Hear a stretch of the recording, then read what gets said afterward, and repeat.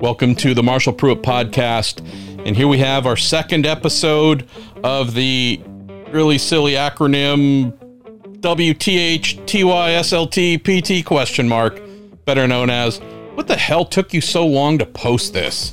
We have the Spencer Pigot, former full-time NTT IndyCar Series driver at the former NTT IndyCar Series venue we competed at, known as my home track of Sonoma Raceway, aka Sears Point.